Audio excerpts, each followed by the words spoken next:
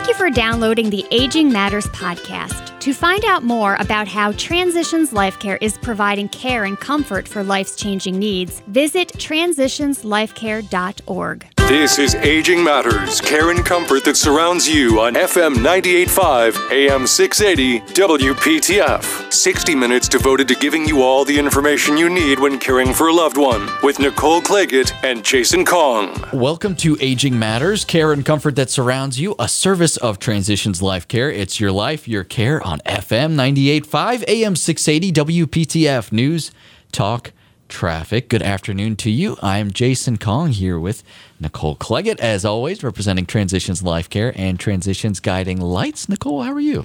Well, the struggle is real, Jason. I'm going to be completely transparent. We are in week 2 of school at my house. They go to a charter school, and I think every single adult and child has had a meltdown. I was joking with you earlier that I can tell your stress levels from the schooling situations, whether or not you remember to bring your headphones into the studio. If you don't have the headphones, I know that it's been a tough week for Nicole. Well, yes, and I must say, though, I was super excited. I got sidetracked. There was a lovely lady I have not seen since the pandemic who happened to be stopping in here today to grab some belongings, and so I saw her too. So between me working with the school right before I walked in here and seeing Marge, I totally got sidetracked. So sorry.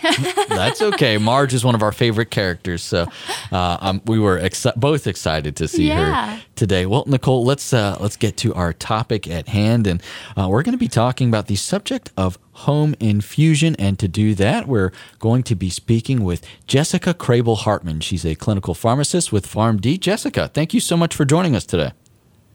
Oh, thanks for having me. I appreciate it. So this is a topic that I don't think, in all of the years I've been recording radio since 2010 now, I don't think we have ever done the topic of home infusion. So I am really excited to talk about that because I think this is something that exists out there that perhaps more people could actually benefit from in the home and don't even realize that that's a possibility.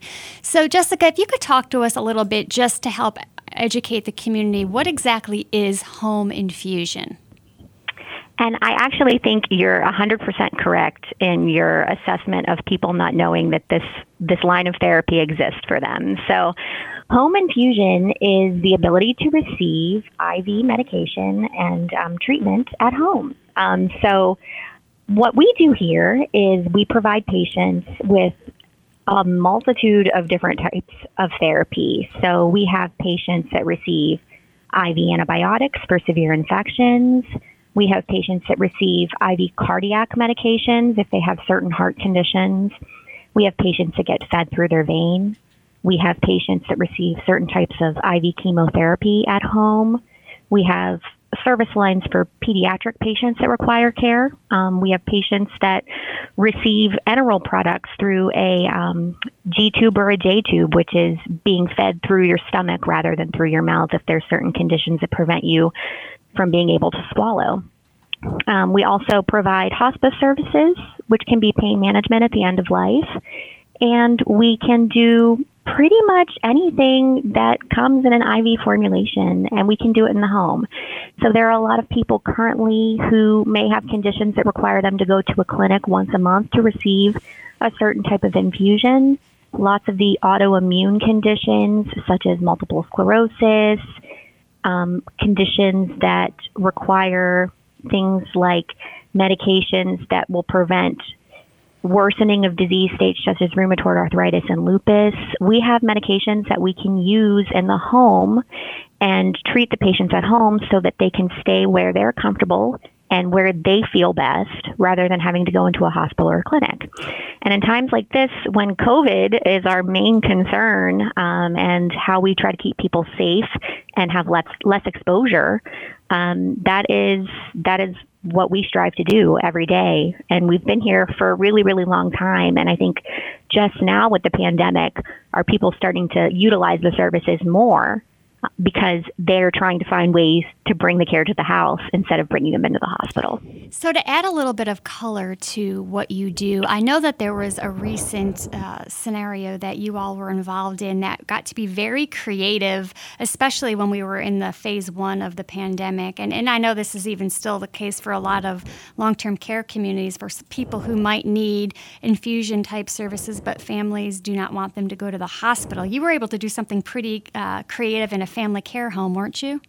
We were. We had a patient that was of advanced age, had been in the care home, and they knew that if they took her into the hospital to get the treatment that the patient needed, that they weren't going to be allowed to come back. And that wasn't ideally what the family had desired for the patient. And at that point, we had to figure out what can we do to keep this patient from having to be admitted, and how can we do it without physically having to enter the building, which, you know, if you think about setting up IVs and providing an IV therapy to somebody, you automatically think, okay, well, you have to physically be next to that patient to make that happen. So the patient needed some antibiotics and some fluids to kind of turn the case around, and we were able to set up a visit essentially where they pulled the patient over to the window. The nurses were able to start IV access on her through the window of the building and teach the caregivers at the care home and the family how to administer the antibiotics, and come back and do a couple other assessment visits throughout her course of therapy, and, you know, restart IV therapy as her IV access had some issues. And they did it all through the window. So it was like drive-through home infusion nursing. That's amazing. and it's something that we never did before. And, you know, sometimes you just have to get creative. And, you know, we've been doing a lot of that since the pandemic. I feel like we've always done that. We've always had really different problem-solving skills over here to try to meet people's needs, but it definitely has kind of bumped it up a notch with COVID. So Sure. And I know that, you know, like, for example, with home health, a person needs to be homebound to receive home health services. Are there similar sort of constraints for a person to be able to utilize infusion from home, or are the rules a little different? There are different rules. So depending on the payer source. So a lot of patients that have Medicare are required to be homebound if their nursing is being billed through Medicare. So there are differences. If you do have a Medicare plan and, you know, you're on a medication, they do ideally want you to be homebound. There are patients that do have other secondary insurances and things like that don't require that, and you can kind of get around the Medicare homebound guidelines. I will say that probably 30% of the patients that we're treating as home infusion do have an existing home health need as well, which is why they're required to have that homebound status. They're on infusion, but they also have that home health need for a wound or some other issue that, you know, is going to require that homebound status. But the remaining 60% of those patients, they have no need for home health, and they're being seen by nursing who's just specializing in that infusion care and coming to see the patient once a week to take care of the IV access, the line that's in the patient so that allows them to infuse, and to obtain some labs for the physician and for the pharmacist, myself, to review. And they don't have any other skilled need at that time. So those patients are not required to be homebound to receive care from us. So I understand that, you know, one of the things that makes your infusion line of service very different than some others. Some others are maybe more of a pass-through where they contract with a different company to provide the medications. Am I correct that you at Duke actually compound the medications and build them yourselves? We do. We have a pretty state-of-the-art clean room facility. There are 7 technicians that we have full-time that go in and are certified and trained in IV compounding, and they are the people that make the medications for the patients, and we have, from start to finish, complete and total oversight of how those medications are compounded. And there are very, very rigorous standards that we have to meet to do sterile compounding, including making sure that our IV room is cleaned a certain way every single day. We have to do testing weekly, monthly, biannually to make sure that all of our equipment is up to par and that we're not growing any type of bacteria or fungus in the room. We have very, very strict standards on what we need to do to maintain this type of facility. And those are enforceable standards by our State Board of Pharmacy. We are inspected by our State Board of Pharmacy at least annually. And we also are certified by the Joint Commission, which is the certifying governing board for most of the hospitals in the area. And we have to also meet their standards as well to do that. So we enjoy being able to have that oversight because we can make products specific for each patient. Well, and there's something to be said about being in charge of the actual quality yourself. Yeah, I mean, it gives you more so we confidence. know what we're getting. Exactly, yeah. So what makes you so excited and impassioned about what you do on a day in and day out basis? I can just tell by the energy in your voice that you absolutely love what you do. I do. And I did this by chance. I fell into this career as a pharmacy student a long, long time ago. And ever since I kind of was introduced to the home infusion world, which most students in pharmacy school don't ever even know exists. Once I got introduced to that world, I knew that was what I wanted to do and that I really wasn't ever going to want to do anything else. I love being able to see a continuity of care for a patient. So in the hospital, a lot of times, people will come in for a brief period and then kind of be on their way. And you don't ever really get to form a relationship or a bond with those patients. And although I don't physically get to see patients in person, I do have these patients on service with me for an extended period of time in most cases. I talk to them a couple times a week and I become friends with them. And, we laugh and we make jokes about how at the beginning of therapy they were so terrified and how at the end of therapy they could come be my nurse. So they really, really enjoy being able to be at home where they're comfortable and being able to kind of see through that process and take care of them when they're kind of at their worst, but seeing them through to when they kind of get back to the point where they feel like they're better. It's a really rewarding feeling, and patients are so appreciative. And it's, in my opinion, the best little niche of pharmacy that exists.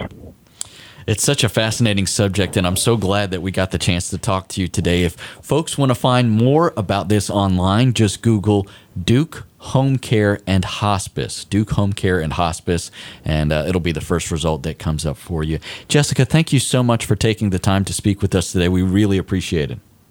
Thank you so much for having me, and I hope you guys continue to have a good day. Thank you. She is Jessica Crable-Hartman, clinical pharmacist with PharmD. A quick break and back with more. You're listening to Aging Matters, care and comfort that surrounds you, a service of Transitions Life Care. It's your life, your care on FM 98.5, AM 680, WPTF News, Talk, Traffic. This is Aging Matters, care and comfort that surrounds you on FM 98.5, AM 680, WPTF. Joined by Nicole Claggett from Transitions Guiding Lights. Here's your host, Jason Kong. You're listening to Aging Matters, care and comfort that surrounds you, a service of Transitions Life Care. It's your life, your care on FM 98.5, AM 680, WPTF News, Talk, Traffic. If you ever want to find more about Transitions Life Care, please go online to transitionslifecare.org. Jason Kong here with Nicole Claggett. And Nicole, we're going to shift focus here, and we're going to be talking about brain health. This is a subject that I am excited to talk about, and I'm very excited to welcome our two guests as well on the line. We have Rachel DeWeese. She is the operational coordinator for the North Carolina Registry for Brain Health at Duke. And we also have Marianne Chanty-Ketterl. She's the aging epidemiologist at Duke as well. Thank you both, Rachel and Marianne, for joining us. Thank you for having us. Thank you. And also, I wanted to say thank you as well for your support and participation in the upcoming Virtual Caregivers Summit. Super excited to have you there as well for that. So, Marianne, I wanted to talk to you a little bit about your work with brain health. And really, this is something, especially right now when we're all a little bit more isolated because of the COVID-19 pandemic. I don't want some of these really important messages that we tried to get out to our aging adult community about the importance of brain health and the types of things that we can do to maintain our brains, especially when perhaps we're being a little bit more sedentary right now because we might be nervous about being exposed to COVID-19. So if you could talk to us a little bit about what we can do to maintain our brains. Absolutely, yeah. So we pretty much can maintain our health in any circumstances. Of course, it's a little bit harder now, but we need to become creative. With the Alzheimer's Association actually has a class on brain health that people can take virtually. If they want to learn more about this, they can go on their website and look it up. But I like to always focus on 4 areas. So 4 areas that we really need to target to maintain our brain health. And those are physical health and exercise, like you said, and I can talk a little bit more about this in a second. Social involvement. Again, as you mentioned, with this times in isolation, it's super important to keep socially engaged. Then we also, of course, need to take care of our diet and our nutrition, and we need to stay cognitively active. So those are the main 4 areas to maintain our brain health. And, with physical exercise, now we need to become a little more creative. We can't go to the gyms and many things. But there are many studies that show that things as simple as yoga that we could do at home, and those have been proven to really maintain brain structures and really improve our cognitive health. And so that's something simple that we can do at home. Yeah, and I was going to say, I've really noticed that there have been a lot of gyms, places that are closed right now because we can't be open and we're only in phase 2, or even just other types of organizations have really, even the senior centers and things like that, really understand the importance of exercise, and they're really providing a lot of really great online tools and resources for older adults to utilize to really help them maintain themselves even when they're sitting at home. Exactly, and there are many actually sitting exercises that you can do.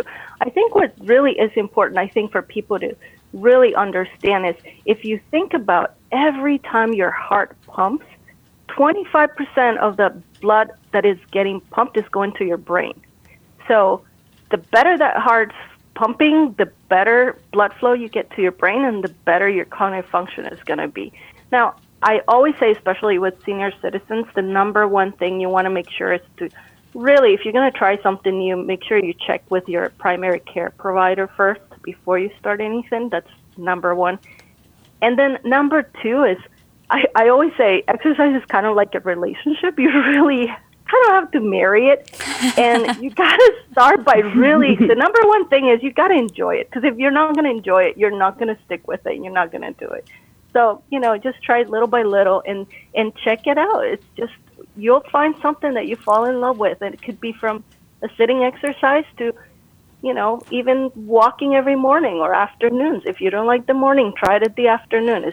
It's just get going, get moving, right? Well, Marianne, you have me now picturing some sort of a dating app where we swipe past different types of exercise that don't tickle our fancy. No, I'm not a runner. No, maybe, I could try this one. Well, let's just give that one a go. That's not a bad idea, actually. That is a good idea. Too funny. What else? Yeah, and then we always want to make sure that even if we're during COVID times, we stay socially connected. And there are so many studies out in the literature that show that social isolation is just so detrimental to our brain health. And it leads to disability in the long run.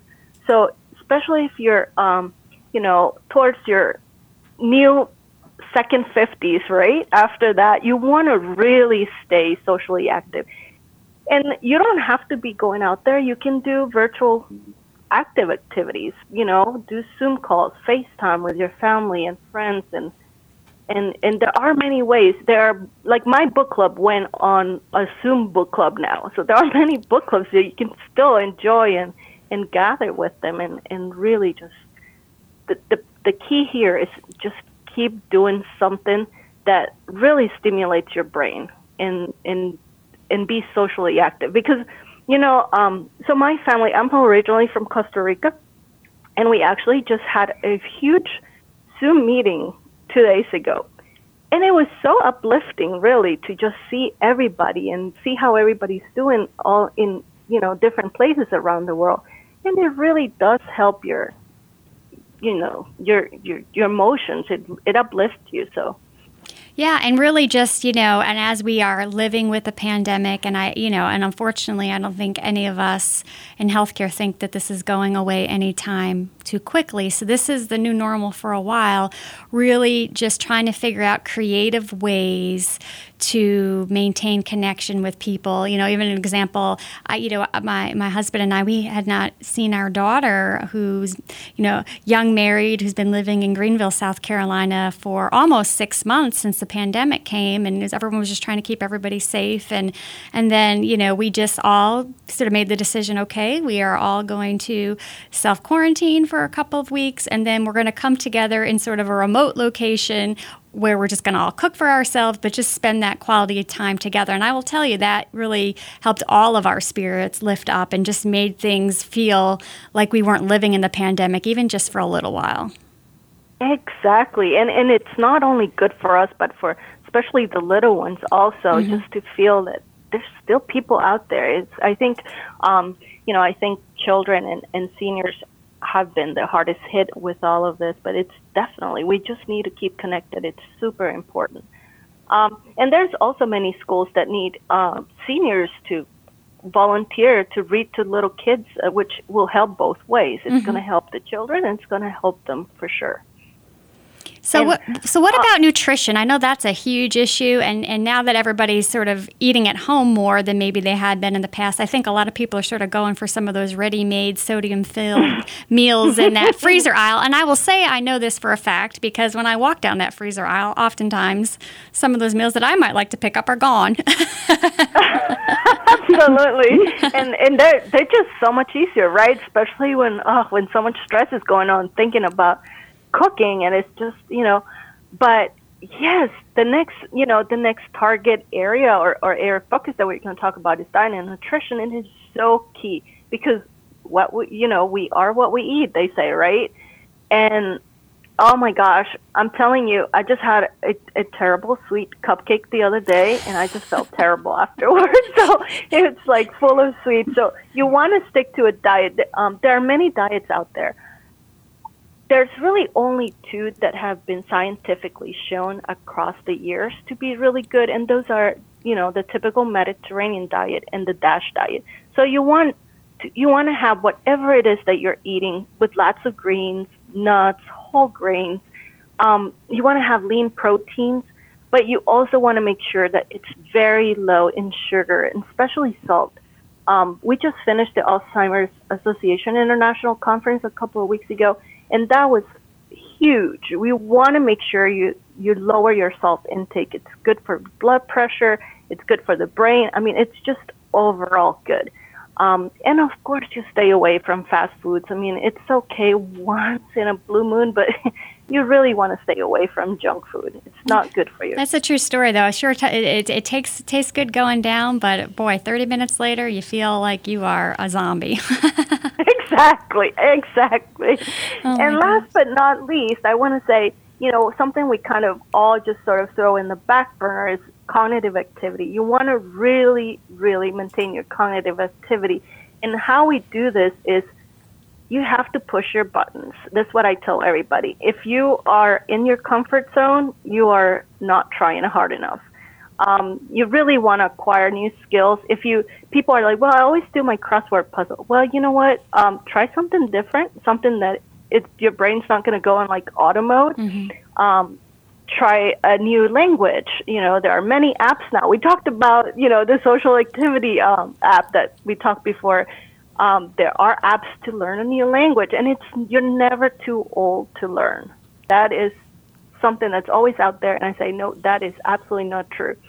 And so you definitely need to keep good mental health. There's a lot of people that are becoming depressed with the COVID, and you also want to address that. If you're feeling down, really make sure you go to your PCP and really address that. It's okay. We all go through it.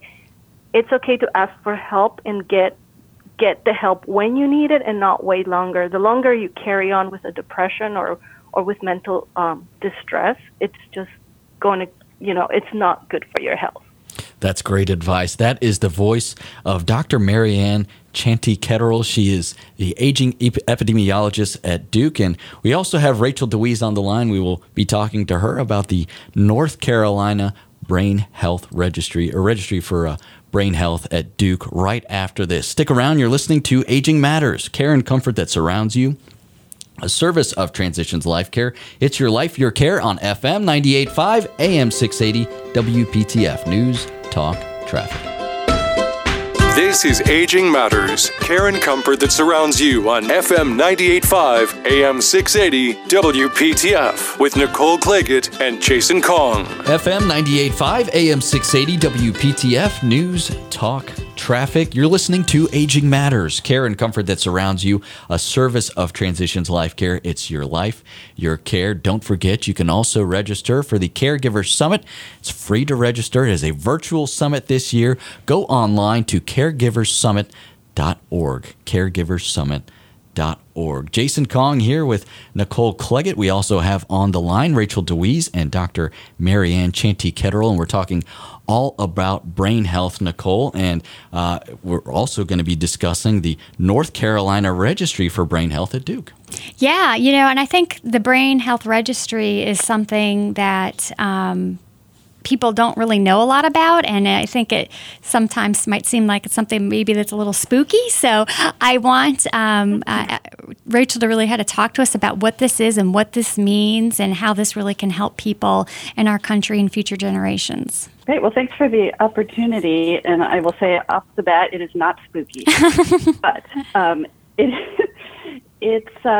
the North Carolina Registry for Brain Health is the first registry of its kind in this state, and it does a couple of things. It connects North Carolinians who are 18 years old and older to brain health research opportunities at 5 different institutions. At the top, it was mentioned that this is at Duke.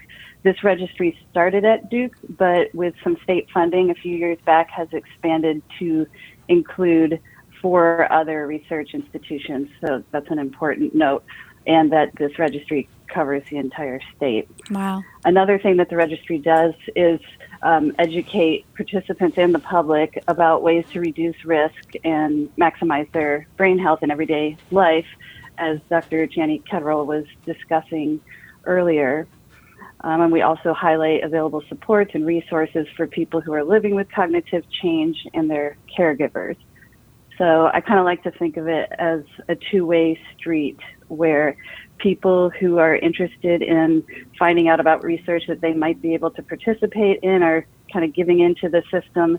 And by being involved, they're getting to hear about what's coming out of brain science so that they can maximize their own cognition and help and create involvement in the greater good, I guess, is the way to put it. So if somebody wanted to participate in some of this research, give us some examples of what that might look like. Sure. So research is a very broad term, and that can involve studies of people, data, samples of tissue from people, the whole gamut. So I think that might be what you're referring to as spooky. But it's a very wide swath of ways that people can get involved. So you might find out about an observational study that would help to better understand Alzheimer's disease and related dementias. There could be studies involving blood samples and imaging. There could be clinical trials that involve new compounds or devices or therapies. So it runs the gamut. But what's important to know about joining the registry is that by getting involved and signing up, what you are committing to is just learning about what research studies are available for which you might be eligible. So you're not saying, yes, I want to have spinal fluid taken and be involved in anything that comes down the pike. It's, I'd like to learn what these different institutions, and I'll tell you what institutions they are, what are they working on right now to try and better understand our Alzheimer's disease and related dementias with the goal of creating better therapies and eventually one day, hopefully, a cure. Well, I love that you're taking the time to explain that, because I think, sometimes we do live in such a research-rich area, and I think people just make automatic assumptions of what even signing up for something may or may not mean. So I think that's great that, you could sort of catch a group of people that are curious, and then perhaps over time they may choose to opt into something, a little bit more detailed. Yeah, and the way it works on the ground is that if you sign up, and I will tell your listeners that the website is ncbrainhealth.org, where you can go on there yourself and just sign up, or you can call us and we can help you. But it's a very simple process with a very few number of questions asked beyond how to best get in touch with you, questions about your age, race, or ethnicity, whether or not you've been diagnosed with a memory disorder, and educational level. All of those things are important. And so when you join the registry, you're basically entering a big pool of people who have raised their hand and said, yes, I'm interested in helping. That's it. And then researchers at these institutions come up with whatever studies they want to do. And when they narrow down the types of people that they're looking for their study, then we can communicate with those people by sorting them for the whatever characteristics the researchers are looking for. And what that looks like is in your inbox, you get a flyer or a message that says, here's a study that you might be eligible for. And then you call in if you're interested and disregard if you're not. So it's really low pressure. That's really great. I know that, everything surrounding cognitive impairment, the dementias, Alzheimer's disease, things of that nature. I was recently at a presentation where the researcher said a study's been done that people are more scared of being diagnosed with a form of dementia than they are of getting cancer. And so, I think people just have a great sense of pause when it comes to the brain and, well, what if I find out there's something wrong with me? Do I want to know? Don't I want to know? And I think people are terrified. And then there's all of sort of the urban myths and legends about how you contract a dementia. Some of them may have a grain of truth, others don't. And so I definitely think this is super important for the community to know. Absolutely. I think it's worth mentioning that for the registry, we're looking at for people of all ages, so anyone who's 18 years of age and older, people who have been diagnosed with memory problems, people who have not been diagnosed with memory problems. The idea is to get as broad a range of people as possible, because one of the things that is of interest to researchers is what does Alzheimer's disease that shows up in symptoms later on, what does that look like in younger people? So maybe we can find indicators earlier in the lifespan, because a majority of people find out about that they have Alzheimer's disease or some other form of dementia when the symptoms get bad enough. So do you have any examples of any amazing discoveries and research that have come out of the North Carolina Brain Health Registry? So this registry is relatively young. I'm going to defer to Dr. Chani Ketterwall on this, if there's anything she would like to speak about regarding the registry. Yeah. So I was going to say, well, there are many studies that have happened that have used what it used to be when it was just at Duke. Right now, we're just in the what we're calling the second phase, when we are making the registry available for researchers. So right now, we are just, the two first studies have been approved to use the registry. So we're just at that stage. Now, I personally have used it in its previous form for pilot studies, and it's been super useful. It's great for researchers. I did a study on wristbands, silicone wristbands, to measure pesticides and chemicals in the environment in people's homes, and we were comparing with farmers. And that should be out in publication soon. But basically, it was great because for every study, we also need controls, and that's, people without any kind of cognitive problems or not. In this case, it was not a cognitively related disorder. However, the registry served into finding people who were non-farmers so that we could see if they were also exposed to the chemicals. So that's how it can help. But I also wanted to add that the registry it also serves as a way to get the latest information on research. So that's really important too. So you don't have to be willing to jump into a research study yet. So you can just join it to get the latest information from basically directly from the scientists. So I think that's very powerful. So I know this is Thank you for mentioning that. So I know this is sort of an aside, but I do know that the Alzheimer's Association's global research conference was just a couple of weeks back. Were there any huge takeaways from that from either one of you? Oh, absolutely. One of the most important, and I always jump on this one because I'm really passionate about one of the main barriers that we've had in research is that, we've really done, I'm going to give this out there, don't quote me on it, but I would say over 90% of our research has been done on, Caucasians. And we have no diversity. And that's why Alzheimer's drugs often go out into a phase 3, phase 4, and they don't work as well as we expected them because, we're a melting pot, right? It's a very diverse country, and we need more people of color to join the research in order to properly test our medications, our behavioral therapies and everything, and then come out and actually work. Because if we only focus in one group, then when we put it out there in the world and it just mixes with everybody, it's not going to translate.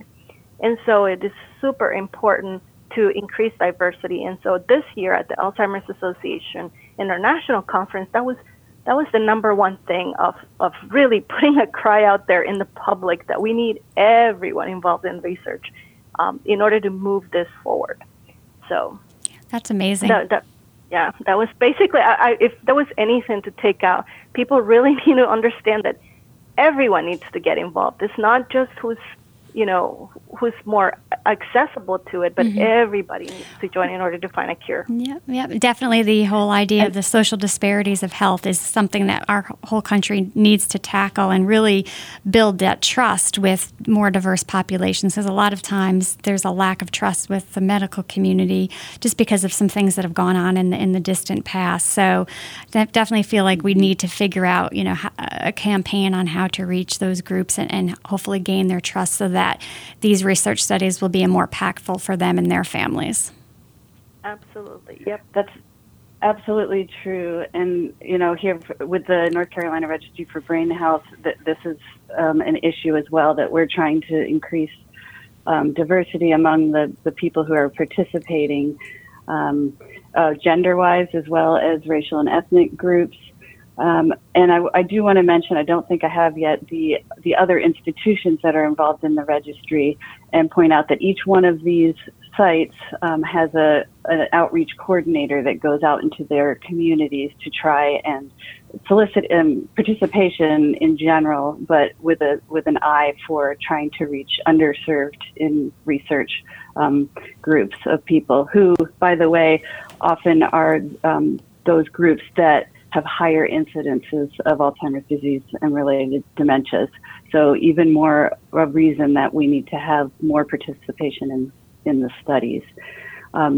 Joining Duke in this 5-institution consortium is East Carolina University, North Carolina A&T State University, University of North Carolina at Chapel Hill, and Wake Forest School of Medicine.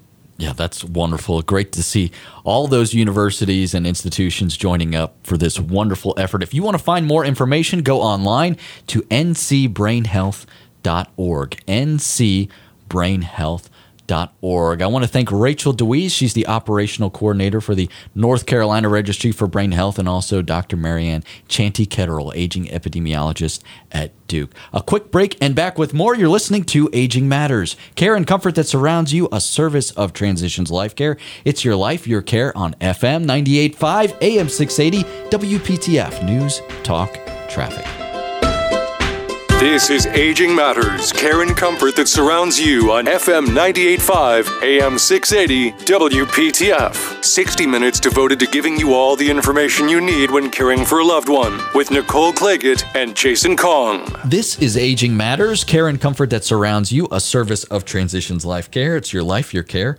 On FM 98.5, AM 680, WPTF, News, Talk, Traffic. Jason Kong here with Nicole Claggett. And Nicole, you've been dealing with a lot with getting your kids through school while also at home. I think I need a therapy session.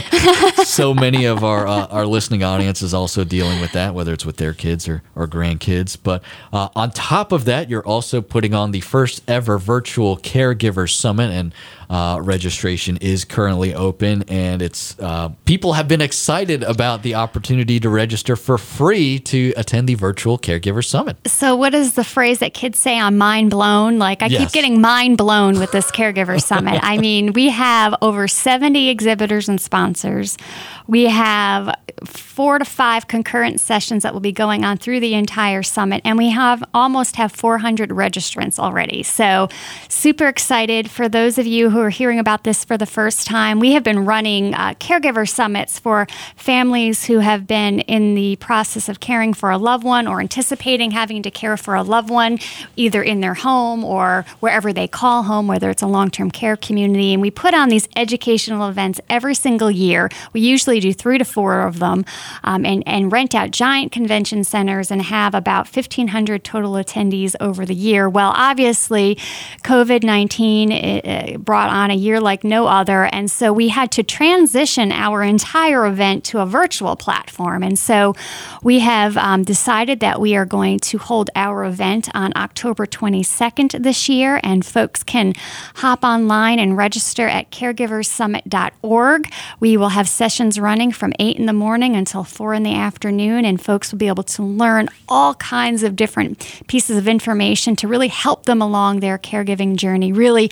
helping them to prepare to care, helping them to care for themselves as the family caregiver.